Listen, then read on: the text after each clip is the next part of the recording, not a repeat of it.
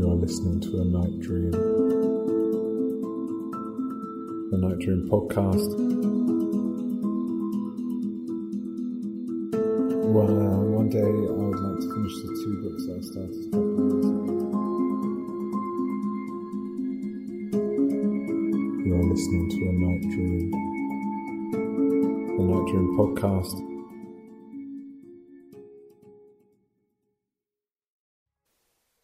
The first night dream of the episode is called The Death of an Author. You receive a letter from a solicitor regarding the will of your brother who you didn't know existed. You didn't know he existed, although you did sometimes think about what it would be like if he did. The solicitor's letter is asking you to confirm that this is in fact your address before they send on his personal effects. It is uncharacteristically proactive of you, but you call them straight away. The office is closed on Sundays, so you call back first thing Monday, and the solicitor confirms that yes, you had a brother, yes, they are dead, and yes, they will arrange for delivery of his effects. Before you hang up, you ask how your brother died. There's a difficult pause before the solicitor tells you that your brother wasn't healthy or in his right mind. You see, you say. The solicitor then informs you that your brother died digging up a bomb in a metal detecting accident. The solicitor further clarifies that it was a live bomb. You see, you say. And the solicitor says that they are sorry to tell you, but your brother was a writer who wrote extensively about the day he would finally dig up the bomb that killed him. The solicitor finishes by saying that you should have someone there when the package arrives. You still haven't decided who you would want there when the package arrives. You open it straight away and find a book and a blank CD with Cher written across it in fat permanent marker. Expecting more, you put the CD into your laptop and only a single MP3 appears. It is Cher, Believe, which you play to make sure. It is Cher, and as hard as you look, there is nothing else on the CD, which you leave playing while you inspect the book. The title is It Never Ends, and there is a drawing of an impossible shape where 4 lines meet each other. You look the symbol up, and it's called a Penrose Square. In this version, each line is neatly divided into 7 squares, and you turn the book over and read the blurb a few times. It says, "Every week of my life is 7 days long. Each day I walk into a different room and sleep before walking into the next. Overloaded, you stand up and walk over to the window, which you look out of until it gets dark." The next night dream is called Marble. Sometimes you would lie awake at night, worrying that as soon as you fell asleep, your covers would solidify, changing from soft fabric to marble, a sculpture that, if you weren't careful, could trap you. And it always felt unfair to you that this might happen at a time when you had the least power to protect yourself. Why do things have to be this way, you would think to yourself, eyes closed but very much awake. After nights of not wanting to sleep, you realize that if you slept with your torso out of the covers, you could escape if the blanket changed in a night.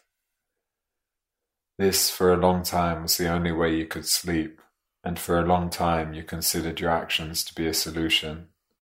Eventually you had fallen asleep enough times without it happening to convince you that it probably wasn't going to happen.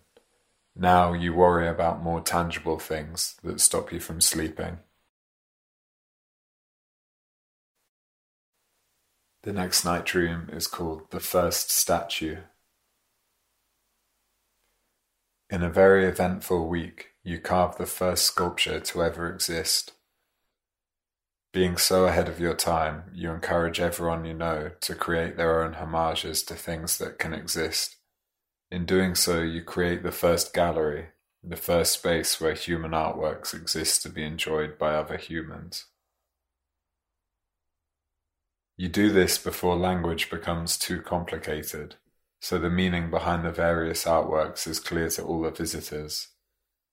The community takes great pleasure in the parts of itself that are reflected in the artworks. One of your friends who is old brings 2 clay spheres and sets them down on the rock. They point at their own eyes and back to the spheres. Although nobody knows why the eyeball is so fragile or prone to breaking, everyone has heard stories about how bad it is to have no working eyes. The thought stays with you after leaving the gallery. The ways in which the clay now serves as a reminder, a warning, or even a marker of what is precious. A part of you feels outdone. Your friend's eyes have cut to the center of what you have done. How to see things is just to see a version of the thing, and how it measures up to what you see in the thing. The eyes have changed how you view your second sculpture. You spent time crushing shells into pieces and pushing them into mud. You planned to capture something chaotic about the ripples in a puddle. Now you just see your work as an extension of your jealousy for what is. The next night dream is called Emotional Depth. As you stand in the bathroom washing your hands, you see a picture of yourself from when you were younger.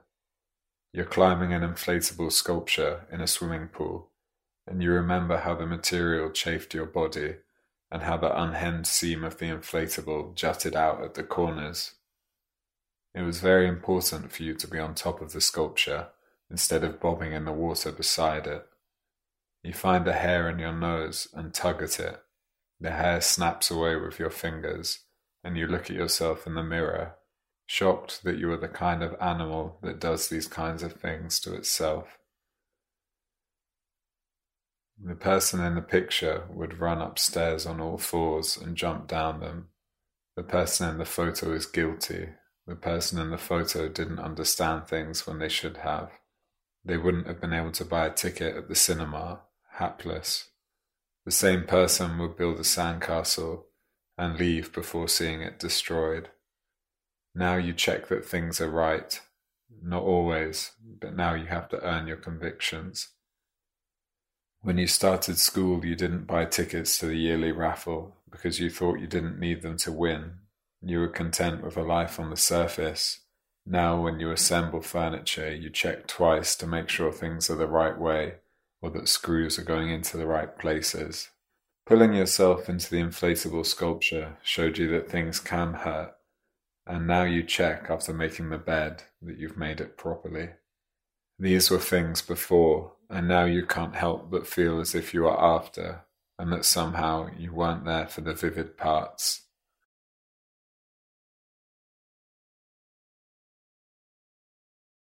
The next night dream is called The Wall. You emerge from the forest again.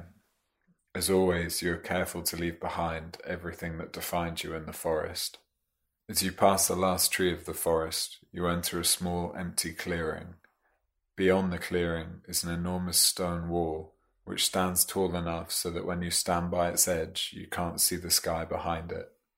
As always, you can tell that they are watching you from above, but it has never bothered you before and doesn't now. You begin to paint onto the wall, continuing your history from the last time you left the woods. You try not to be influenced by your last painting from when things were better. You start with the index, listing the ways in which the forest has wronged you. Your paint is light brown and clay-like. You have no way to measure time in the forest, but the last time you painted was before a loose rock crushed all of the toes on one of your feet, and you've struggled to walk normally since.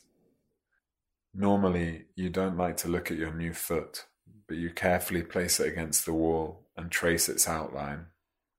You elaborate on your suffering, drawing jagged sore lines spiraling around the outline of your foot.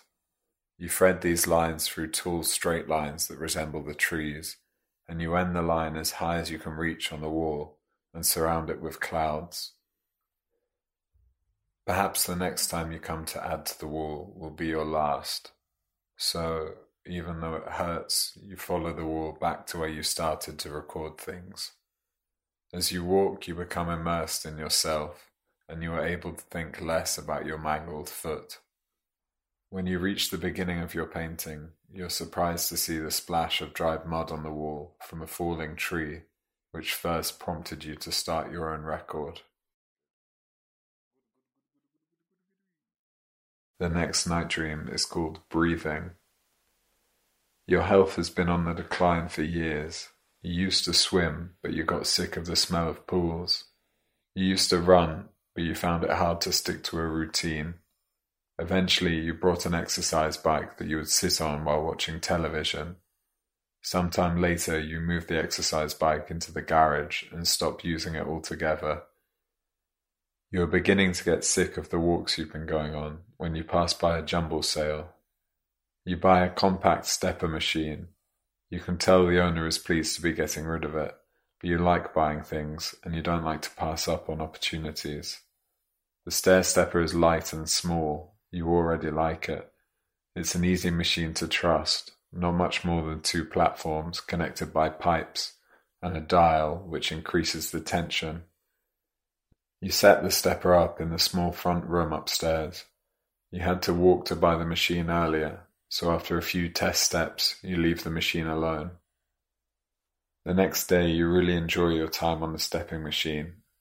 It strives a generous balance between walking and not walking. You watch the people who live opposite leave for work, and you keep stepping until the street feels empty. It doesn't take very long for you to feel out of breath. You work hard to keep the rhythm, buoyed by vindication. You walk and walk until you are actually out of breath. It took you such a long time on this machine that you didn't feel it happen. You're out of breath, and instead of breathing in, you decide not to. To your surprise, it works, and you stop breathing forever. After a week of not breathing, you begin to feel angry at the previous generations who greedily breathed away their entire lives. You forget about the stepper machine and start a new hobby, which is exploring the bottom of lakes. Eventually, you start to miss the taste of air, which you remember like a cold glass of water. I don't normally interrupt the night dreams, but somebody out there wished for 2 more wish night dreams, and I found them. The first one is called Mr. Chatty. You wish that you could influence the popularity of certain words, and it comes true. You convince your friend to start a show called Late Night with Mr. Chatty. They are reluctant, but you convince them that it will be successful. You film a few episodes where your friend interviews your other friends. The conceit that you agree upon is that Mr. Chatty is too busy chatting to listen to the other guests. You concentrate on making people care about the words Mr. Chatty, and suddenly the Mr. Chatty show has 53 million online views. Your friend is speechless and now totally convinced by the name. Slowly, you begin to realize what you should be doing. You make a list of things that you don't like to think about because you lack the power to change them, and you force everybody in the world to think about them until they are fixed. The next night dream is called Rooms. You hate throwing things away. You often daydream about things that you've taken to the tip in the past. Sometimes you photograph them because the idea that you will never see them again is too much for you to bear. You recognize that it isn't healthy behavior, but also it isn't harming anyone. You do feel an element of shame when you say goodbye to a microwave, with the same certainty as the infected mice who seek out cats. You just wish you didn't need to throw things away, and your wish comes true.